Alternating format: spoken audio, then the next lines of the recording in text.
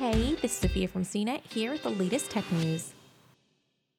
Microsoft's upcoming Xbox Series X will not only have more graphics power and a solid-state drive for faster loading, but will also be backward compatible with all the previous generations of Xbox games. Powering the Xbox Series X is a custom processor using RDNA2 and Zen 2 architectures from AMD. This will make the system 4 times faster than the Xbox One and can achieve 12 teraflops, which is double what the Xbox One X could do. The GPU will use the variable rate shading technique, allowing it to focus effects on individual objects rather than on the entire screen. The Xbox Series X will also have hardware-accelerated DirectX ray tracing that significantly improves the lighting effects in games and will support up to 120 FPS. An SSD will also help the games load faster and allow players to quickly resume their games when the console is in a suspended state.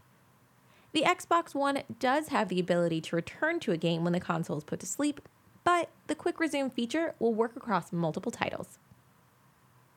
The Xbox Series X will have backward compatibility with titles for the original Xbox, Xbox 360, and the Xbox One.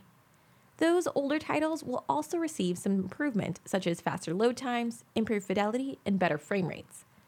Microsoft will also use smart delivery on its new system that will let players buy one copy of an Xbox Game Studios title that can be used on either the Xbox One or Xbox Series X, whichever is the best hardware the owner has available. Publishers and developers will also have access to technology if they want it. Microsoft is making tweaks to the console's speed in other respects.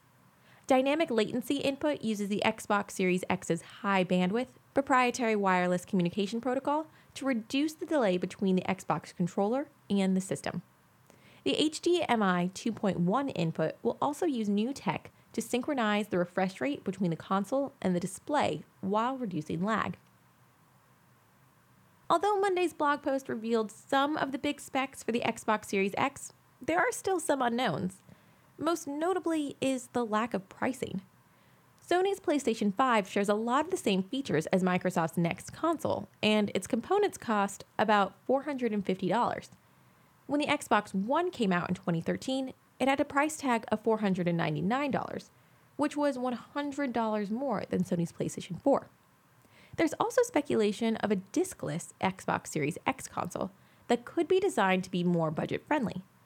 This could mean there's a possible Pro version that could have even more power. The Xbox Series X is set for release during the holiday shopping season. For more of the latest tech news, visit cnet.com.